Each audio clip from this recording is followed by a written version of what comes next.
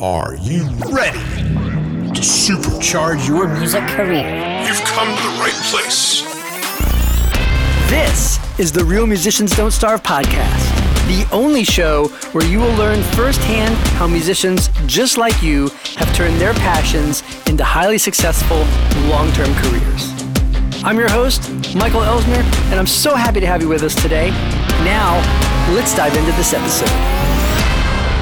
Welcome to Real Musicians Don't Starve. My name is Michael Elsner, and today I'm here with Andrea Stolpe. And Andrea is a multi-platinum songwriter. She's been a staff writer for EMI and Universal Music. She's had her songs recorded by Faith Hill and Julianne Hough. She's also an author. She has a book called Popular Lyric Writing, 10 Steps to Effective Storytelling. And this particular book has been a staple for the songwriting programs at Berklee College of Music, Belmont University, USC's Thornton School of Music. And she also has another book out called Beginning Songwriting. Now, on top of being a successful songwriter and a successful author, she also hosts her own songwriting retreats and workshops. So she literally is a songwriter's songwriter, and I'm so happy to have you here with us today, Andrea. Thanks for being a guest with us. Thank you so much. This is going to be a good Happy time. to be here. Oh, I live in Nashville now, and there's a lot of songwriters who I'm always meeting, and I've been in the business for a while, so I understand the ups and downs of it as you do as well, and I would love to get a songwriter's perspective of this, because I spent the majority of my career really coming at it from the standpoint of a guitar player, producer, and whatnot. Mm-hmm. As a songwriter, we have the ups and we have the downs, and there are times when a song gets cut and things happen, and then there are times when nothing happens. What does that look like for a lot of songwriters? And having had a career as a songwriter for a long time, how do you overcome the dips that are going to happen during a songwriter's career that are just inevitable? Mm-hmm. Well, overcome is a generous word, right? Sort of insinuating that there will be a turning point in which you have to which there will never be another drought. And the reality is, you always live in fear of when it's all going to disappear and you wake up from the dream. So I was told when I moved to Nashville, I went there to become a staff songwriter because I thought, okay, here's a career that I can at least tell my mom that I have a goal and she'll understand what that is. It has parameters, right? I knew that it was a 5-year town. That's what people kept telling me. And, of course, in my math, I thought, well, if it's 5 years, I'll do it in 2, and I'll do it by working 18-hour days and push and push and push. So I think the thing that I keep coming up against in this career is sort of the thoughtfulness that you move through it with, at least diversifying, having a large network of people that know you and that you keep up with and who know what you're doing. And like me, I when I was in Nashville writing finally had gotten a publishing deal. At the same time, I got the opportunity to teach a Berklee online course. I didn't turn it down because you never know. And then I got the opportunity to write a Berklee course. And I'm like, oh, okay, well, that's royalties over, the course of the time that course runs. And I consider that the same thing as royalties from my songs. It's just me being able to do music, talk about music, be around musicians, and just make this a lifestyle. That's gonna ebb and flow for sure. So the droughts happen, whether you like it or not. I was talking to one of the first people I met in Nashville was Daryl Brown, who is a very successful writer himself, produces Leanne Rimes, has done so for many years now. And I knew him at a point before he was right on the cusp of having success. And he was about ready to throw in the towel. You just never know. And then, then it all turned around. It had some big cuts happen after that. So it feels like it does that. It goes from famine to feast. And yeah, Yeah. you just run with it. And then there's a large part of it where you just say, you know what, I'm good, but I'm not that good. And I'm going to be very grateful for whatever luck comes my way. Mhm. Yeah, Yeah. I love that you refer to it as a lifestyle, because it really is a lifestyle. But you also touched on the royalties, and which Yeah. really is just a form of passive income, and the importance of always looking for a royalty stream. I think that's one of the most Yeah. important things that any musician can do is, even if you have a solid gig, and I see a lot of guys who are out on the road, playing for a lot of different artists, and then of course COVID hit, and now they have no gigs, and they're kind of they're stuck, and now they're worried about how they're going to pay their bills and whatnot, and it's like, well, they never built up that passive income stream of creating something that's going to bring in royalties. And whether it's writing a book, whether it's obviously writing songs, it could even be doing stuff like, creating virtual instruments for different companies, or loop libraries, or anything that's creative, licensing your songs to TV. Anything that creates a passive income stream allows you to, really get through those troughs that are going to happen no matter what you're pursuing in music. But it is a lifestyle. It is a lifestyle. It is. It is. I love that. And I'm learning more and more about those passive income streams as I go. And certainly what you do, and your focus that has been so successful for you with Sync. In Nashville, we didn't know anything about Sync. Like, what is this writing for film and TV?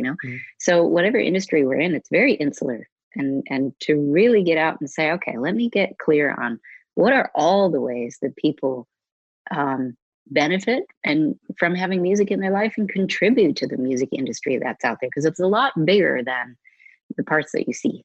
Right. Oh, absolutely. Yeah.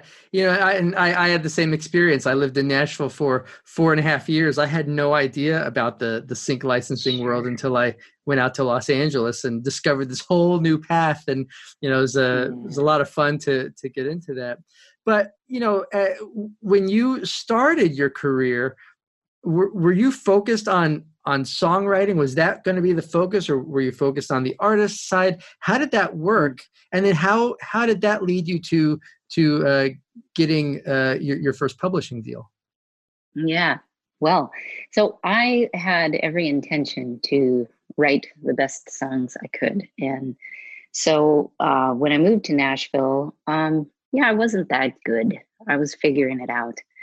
And my fiance, now husband, he worked at Mars Music Store. Oh yeah, I remember that place. He carried a cassette tape of mine in his back pocket, and so he was. Without him, I don't know when that first deal would have come along, because he definitely sped the process on.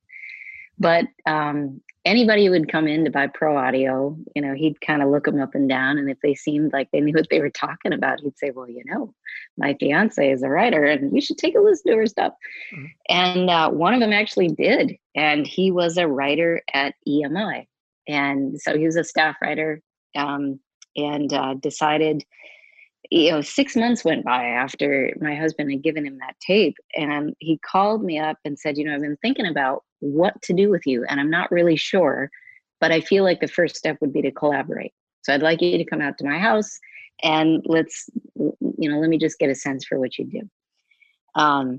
So of course I was so excited to have a direct line to someone who was signed. And so we co-wrote for a while, and, maybe 3 months or so. And then he started to talk about the potential of signing me to a co-pub deal. And he was with EMI. So it just meant that half my publishing went to EMI, half went to Rick Giles, who signed me to my first deal. And the beauty of that was that I got to co-write on a weekly basis with my mentor. And he took me through the whole process of sitting down with my plugger at EMI and figure out, here's how you present a song for them to say, okay, let's go into the studio and have you demo that, or let's not, Mm-hmm. And the idea of getting into that, again, that 5-year get to know what Nashville sounds like, so you don't sound so green that, people can't hear through the demo to hear the song. So it was just a really awesome lucky learning process for those couple of years that I was with him. Yeah. You talk about mentorship, and I think that's so important. I probably just like I spent so many years on my own developing my skills before I decided to take the plunge and move to Nashville and start the journey. And, fortunately, like you, I ended up meeting someone who became a mentor. And when I look at all the various roles that I've played throughout my career, from guitar player to songwriter, producer, engineer, etc., all of them had a mentor along the way. I had a mentor as a guitar player. I had a mentor as a producer, right? And that's been, when I really look at the path that I've gone on, I think that probably the biggest, most prominent contributor to my success overall would be the fact that I had great mentorship. And I would love to know what you think has been the biggest contributor to your success through your career. Oh, absolutely. It's funny, mentors in my career have been something as short-lived or a more temporary relationship as a collaborator, that I write 1 or 2 or 3 songs with over time. And there's been hundreds of those. And then the longer term mentors, some of whom I would consider my publisher at Universal, Scott Gunter, to have been a strong mentor in my life. But yeah, and some of these folks, Jeff King, who played guitar for me for a long time on my sessions, very much a mentor. So absolutely, wholeheartedly, that network of relationships is the most important part. You can have half the talent you think you need. If you have mentors who are worth their salt and you're willing to really hear them and put in the time, you got a good chance. I think that's really what I see going on around me. Yeah, I heard a phrase recently called "Your network is your net worth," and when I heard that, it just blew me away. I thought that is one of the most true statements I've ever really heard. Your network, the people that you surround yourself with, they really do become your net worth as a musician as a whole. Yep. Yeah. It's totally. And it's a fun journey too. I think a lot of musicians or just people in general are afraid to network, and they're afraid to put themselves out there. But and I was one of those too. But I really got to the point where, and I've gotten to the point that I love meeting new people and having conversations with them and learning about them, and how you said you've had hundreds of co-writers, and all of them kind of become a mentor in some way, because you can learn something from everyone that you're working with, for sure. It's so true. And when I started out, I was so self-conscious in the room with people, or I'd go to the Bluebird Cafe in Nashville and I'd sit down and realize that Don Schlitz was sitting right next to me, writer of The Gambler, right? And there was a point where I started to kind of take the good advice of others and recognize that if I didn't get clear what it was that I could contribute to other people and really think about that in terms of my relationships, it was just going to be a miserable uphill climb the whole way, trying to stay connected to people and make new connections. And so, that was something, is thinking about what can I bring into the room, into the relationship, and really just spending a good half hour at the end of every week, sitting down and thinking about these people in my network, and what could they need that I could bring. And it could be as simple as I'm going to set up a writer round and book the club. I'm going to book that night, and I'm going to invite that friend and to play. And I'll make sure that everybody on my list knows how great this person is. So I think that's been something that took a little while for me to understand, but once I did, it made that whole process of getting connected and staying connected more enjoyable. And that also just made you more valuable to them and their community. If you're putting on these events and inviting them to it and offering something of value to them like that, then of course they're going to keep working with you and keep bringing you into their community as their network builds and whatnot. And that's such a great example of being proactive Mm. you know, seeing what you can bring to the table and what you can offer these people who might be even, you know, much more established than you were at the time, Yes. but you can still Yes. figure out this other angle of what you can provide them that's valuable. Sure. That's so important, you know. And something that's coming up for me too is, you know, I used to try to do so many things on my own. So I would have a show booked and I would know, God, I need to practice. You know, I need, and of course, there's a lot of things that I like to write the song on my own. I like to perform the song on my own. I like to do it all. But it really, in the end, I started to really feel so stressed about not having enough time. And, you know, what am I doing this all on my own anyway? If I really want to up my game, I'll have Jeff come out and play with me. Mhm. And, you know, and I'll try to pay him. But maybe there's something else that I can do, like suggest that he plays guitar for my, you know, collaborators next session. And you know, so I think that that whole idea of being a connector for other people has been a big game changer in ensuring that my career is more sustainable Right. and not something that's just going to fall apart Oh, with the whim of the industry. oh, absolutely. Yeah, you're really building a reputation among the people that you're working with as someone who they can rely on, and you know, and like I said, you're bringing value to that situation, and you're being proactive. And there's so much power to that. And one of the great aspects of that is that when you're doing that, you're really focused on other people, you know, and you're not focused on just yourself. You're focused on what can I do that's going to offer value to their career as well. If you're bringing value to other people's careers, they're going to take you along for the ride for sure. Hey, I just want to jump in here for a second and let you know that if any of your goals over the next year include recording and releasing a new album, generating placements of your songs on TV shows and films, or just building a fan base that will sustain your music career, I want to invite you to my special workshop, Real Musicians Don't Starve.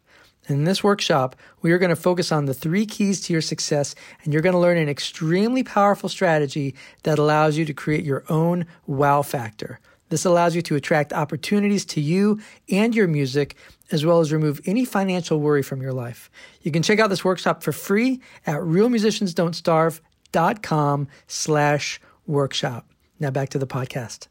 If you could go back, this is one of my favorite questions I love to ask people. If you could go back and have a conversation with yourself at 20 years old, sit down at a diner across the table from each other and have a conversation, what would be 2 pieces of advice that you would offer yourself that would either fast track your success or would have allowed you to bypass a bunch of, you know, maybe issues that came up along the way that you just had no idea were going to cause a problem in the career? I know that for me, some of those things came down to like learning publishing and understanding contracts and whatnot. I would love to hear your perspective of that. Oh, that's great. Well, I think some of the stuff that's coming up for me is maybe personal. Like the first thing that comes up is lighten up. Do not take yourself as seriously. So in other words, you know, even as far as songs go, it's like, man, you don't need to cling to your ideas so tightly. You just write it and get it done and move on to the next thing. Yeah. So sort of having more of a good enough mentality, which is linked into allowing other people to contribute to what I'm doing rather than trying to do it all myself. Creating with other people. So some of that too would be putting that relationship with others first. Thinking more about who do I want to have a relationship with, and then pursuing music with those people. Sure. And the other thing that comes up for me is to be bolder in the opportunities that I sought. So I think like a lot of people, I was told in the beginning to take every opportunity that comes along. And I think that's well-meaning advice. However, I also think that had I been sitting with my 20-year-old self, I would have had sort of a yeah, but at the end of that. Because while you're doing any old opportunity that comes along, you're not putting effort into the things that you really determine, you know what, I want to do that. I want to write with that person that's slightly out of reach right now. What might be a good way to get there? So in my case, I could have determined the 5 to 10 writers at different publishing companies there with whom I really wanted to write, and then figure out connections. So in other words, ask my collaborators, you know what, I know this is kind of out of my league, but I would really love to write with this person. Do you think that there might be a way we could do a 3-way co-write? So I could get in the room and learn from this person and see how that works. And I bet you I would have gotten more yeses than nos, but I never asked the question because I assumed that's not how it works. You take what you're offered and no more. See, I agree with you 100% on those points. I agree that oftentimes if you're providing value and people like you, and I mean, everyone's been through this position. Everyone had to come up through the ranks, you know, and if people, you know, love working with you, then of course they're going to open up doors if they can. I truly believe that exactly like you said, you're going to get more yeses than nos. I think assuming things is obviously bad. You know, but again, like I said, the precursor to that though is that you are bringing value and you know, right. People like working with you. But I also agree 100%. And I've said this numerous times, even through the podcast episodes, that the advice that people give you to say yes to everything is wrong advice. And I can tell you that if I had said yes, I specifically have one specific instance in my career that I said no to, and if I had said yes to it, I would have had a completely different life. So I actually fully believe that you say yes to the opportunities that align with what you're doing. But if you say yes to everything, it just becomes a time suck. And it sure does. And on top of that, you know, there's also the fact that like you don't want to be the yes person who just says yes to everyone. You know, right. there has to be, you know, there has to be some boundaries that are put up. There has to be. And I remember the moment, it was like 2 a.m. and I'd been waiting around to sing backup vocals for a friend. And I think that's one of the moments where it clicked. It's like, oh my gosh, I can't keep doing this. I can't keep doing this. This isn't worth it. You know, right around your 8th open mic where there's 8 people left in the bar. You're like, no, this is not the road to success. I'm not sure who thought it was, but gotta reclaim the path.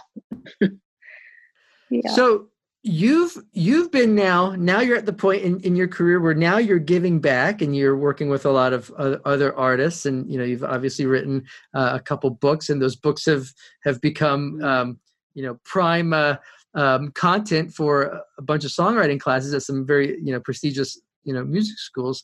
But I would love to talk to you about the seminars that you've been putting on. Thank you. The workshops that you've been doing. Yes. So, originally, I was all set to run physical retreats, and we had our first retreat scheduled for this past summer in Nashville, and then COVID happened, and we had to scratch that. So we just kind of stood there thinking, well, what should we do? Should we put the whole thing on hold? And well, like is typical for me, I said, no, there's got to be a way. Let's push forward. So we moved it online, and it has been mind-blowing to see that the need was there for this creative outlet for people during this time, and how much we've been able to get done even in this little bit of time. We've had 2 retreats, and we're getting ready next week to run a 3rd online retreat. And it's just it's a Friday through a Sunday, and we offer 3 levels of participation where we have 3 seminars that we do. I teach one on lyric writing, one on music writing, melody and groove, and then the 3rd one on business. And so there's folks can just come and attend the webinars and connect with other folks in the group. But the neat thing is this middle and upper level enrollment, we curate collaborations for people. And so it's the vision that I had was, it's a safe space where you get positioned with people who are kind of like-minded in the sense that we screen the music from every applicant to make sure that they're in the room with people who desire to create something similar as far as, from what they submit. And so then we pop in and out of the rooms and help people. Well, it's mainly me popping in and out of the rooms to help people figure out where they're getting stuck, specific tools they can use to move past being stuck. And then at the end of the weekend, after 2-3 hour co-write sessions, then we have a showcase and everybody gets to hear everyone else's songs. And by the end of the weekend, it's so inspiring. People are, even since our June retreat, we're very active on our Facebook alumni group, and people are continuing to co-write and writing with others in the group they didn't get the chance to write with during the weekend. And then we've had some opportunities come up within the industry, so projects that they're writing for and pitches. So we've got some good stuff happening there. I think one of the most important, I love these types of workshops. I've been a part of them many times over the years. And I can tell, I think every songwriter who's been in Nashville for a couple of years, or any songwriter who really ended up in a music community for a number of years, will always say that they grew. Those first couple of years is when they grew so much, because I grew up in upstate New York where I didn't have other co-writers to write with. I had, one or two guys that, that were also in the music, but I was serious about it. And so it's hard to grow when the people that you're around most of the time aren't at a higher level. But when you start putting yourself in, especially in a music industry town, but if you can't live in it, in that town, in these types of workshops where you're suddenly surrounded by these other songwriters who are also just as focused on building their craft and getting better at it and writing better songs, it just naturally makes you a better writer. And these are great opportunities to grow, to meet other potential collaborators. And just as we were saying earlier, your network is your net worth. And, you never know. You never know what song you write with someone is going to turn into something. I've had plenty of songs placed on TV shows and movies over the years that I never thought were going to do anything. One example that I always talk about and that I actually share inside my course is I had a song that I thought, I didn't give much thought to it. I wrote it with this guy. We wrote it for his record. And we wrote it really for his album and whatnot. And I didn't, it didn't resonate with me. I was just helping him write a song. But I decided, well, I'm going to put this out. I'm going to send it out to some music supervisors. I didn't expect anything of it. And next thing you know, it was getting placed on Hannah Montana and the movie High School Musical 2. And you never know. And that was a big thing for me early in my career that ascended me in the licensing world rather quickly. You never know who you're going to meet. You never know what you're going to write with them. And these types of events are fantastic ways to meet and connect with other writers who are also aligned with you, who want to, better themselves as writers and look for great opportunities. I think that's absolutely fantastic. And it's a great opportunity for any songwriter to, spend their time. Only 3 days too. I mean, you can't beat that. Yeah. No, I couldn't agree more. It's essential that you put yourself out there in these. So especially for the virtual ones, obviously when they're in person, people show up and, they're, interacting with everyone throughout the day. But on the virtual side, how does that work? Are there certain hours throughout the day that people are in front of their computer writing with each other, or because there's a big difference between virtual and in person? I'd love to learn about that. Yeah. To be honest, we didn't know how successful it was going to feel either. Yeah. It was amazing how connected everybody did feel. Sure. I think there's a certain degree of we're all in the same boat and this is our only option. Yeah. That we had to make it work. But I think the way we did it is we'd meet, let's say 3 p.m. Pacific time on Friday. And we had people from literally all over the world coming. And so there were people who were, on their first cups of coffee in the morning, and there were people, trying to stay awake. So it started with all of us trying to get to know each other a little bit, sharing a little bit. The chat box was just blasting. And so we, certainly kind of had to take a little minute to get into our groove of responding to chat box questions and that first presentation. The way we did it is I had the first presentation on lyric writing was 2 hours, during which, though, we would break people up into breakout rooms. And so they got the chance to try some of the tools together with a group and then with a different group, 25 minutes later. So even if you're just coming to kind of check it out, you're not sure if it's the right thing for you, you get some experience and you meet about 9 people that you didn't know before, in the span of 2 hours. And then we'll take question and answer period. And then really Saturday, we begin with the same idea. And then in the afternoon, let's say from 2 to 5, there's the collaborative sessions. Right. So again, breakout rooms in groups of 3. So there's that safety there, it's not you and one other person. And if you're not feeling it, then you're kind of, we're stuck. So I really, being in the room with enough people, I feel like I can provide enough of a comfortable situation that it helps people to feel like they're getting something accomplished and learning something and hopefully coming out with a song they like. And then in the evening, we do a 2-hour, Saturday evening, we do a 2-hour pitch session. And so for that song critique session, we talk about how to give critique and how those typical feedback things that you get on songs when you're pitching, how those translate into actual tools. Oh, yeah. I'm a huge support. I mean, my main goal is to support the songwriter.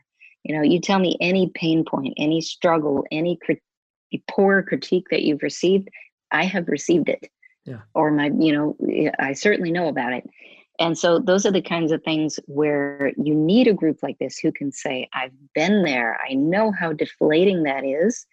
And let's demystify this, I don't know, it just doesn't feel right, or this song is too long. Well, what do I cut? Well, I don't know. The feedback that you get from most industry people is more just, this isn't right for this project because, and they won't give you, they won't give you tips and tools on how to rewrite it because they have no idea.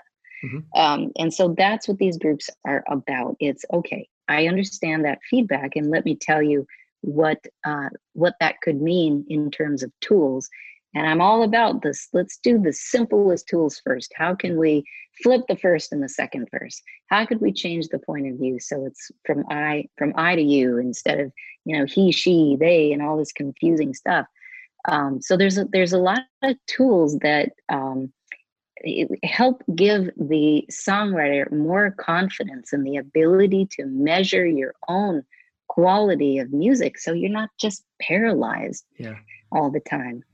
Yeah.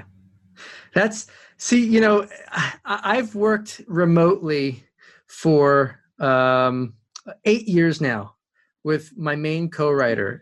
The majority of all the trailers that I've done, because I moved to Nashville a number of years ago and he's still in Los Angeles, they're all remote. We get online and just send, files back and forth through Dropbox. And then of course we'll have, Zoom sessions and whatnot. But if anyone thinks that, you can't work and write remotely, you can absolutely work and collaborate remotely. And I actually enjoy the process of collaborating remotely a lot. It's a very enjoyable process because you're in your comfort zone. I'm in my studio being able to create. He's in his studio being able to create. We know we work on different systems. I'm in Pro Tools. He's in a different system. So there's that was always the tough thing with anytime I go to someone else's studio, because sometimes I just want to sit down and I want to do the stuff with the engineering background. Right. But if I don't know the DAW, then it's like, now I got to sit and explain what I want them to do. And I could literally do it in 3 seconds, but it's going to take 3 minutes. And collaborating remote is absolutely fantastic. So where can people go to learn more about you and more about the workshops that you have coming up? Thank you. Yeah. Well, a simple place to go would be AndreaStolpe.com. Okay. And on there, certainly signing up on our mailing list would be the best way to keep in touch. We have some, I hope, some great articles on there, and I'm continuing to upload new content, and we've got some really tangible information and tools of the craft that I hope are helping people to get started right away with improving their craft. And beginning in November, we'll be launching a mentorship program that will enable us to work more one-on-one with songwriters who are quite serious about entering the market. And really a mentorship program, that's oftentimes what happens even with artists who are signed to, or musicians who are songwriters who are signed to publishing deals. Their publishers oftentimes become that mentor, but until you get to that point, it's really powerful. No matter where you're at in your career, to always have a mentor, always have someone who's not your mom, who thinks everything you do is great, but someone who can really understand what you're doing and give you honest feedback, but also give you direction that's going to allow you to develop your abilities. And that's so, so, so important. Absolutely. Yeah. Yes. So I have high hopes for that. We'll see. But it'll be our first group in November. Oh, that's awesome. Well, I always love to end these podcasts with our manifesto. And here at Real Musicians Don't Starve, the real focus that we have is that as musicians, we are business owners, and our business is music. Now, a business is simply an organization where value is provided in order to make a profit. And unlike starving musicians who operate with a mindset of scarcity and fear, as success-driven musicians, we operate with a mindset of abundance, confidence, and service. We are doers, we are dreamers, we are creators, and we are achievers. And we know that our true value is determined by how many people we serve and how well we serve them. Because our truth is, real musicians don't starve. So, Andrea, thank you so much for being with us. And everyone who's listening, I really encourage you to go to Andrea's website. I'm going to include the link below this video for you as well if you're watching it on the internet. And until then, we will see you in the next episode.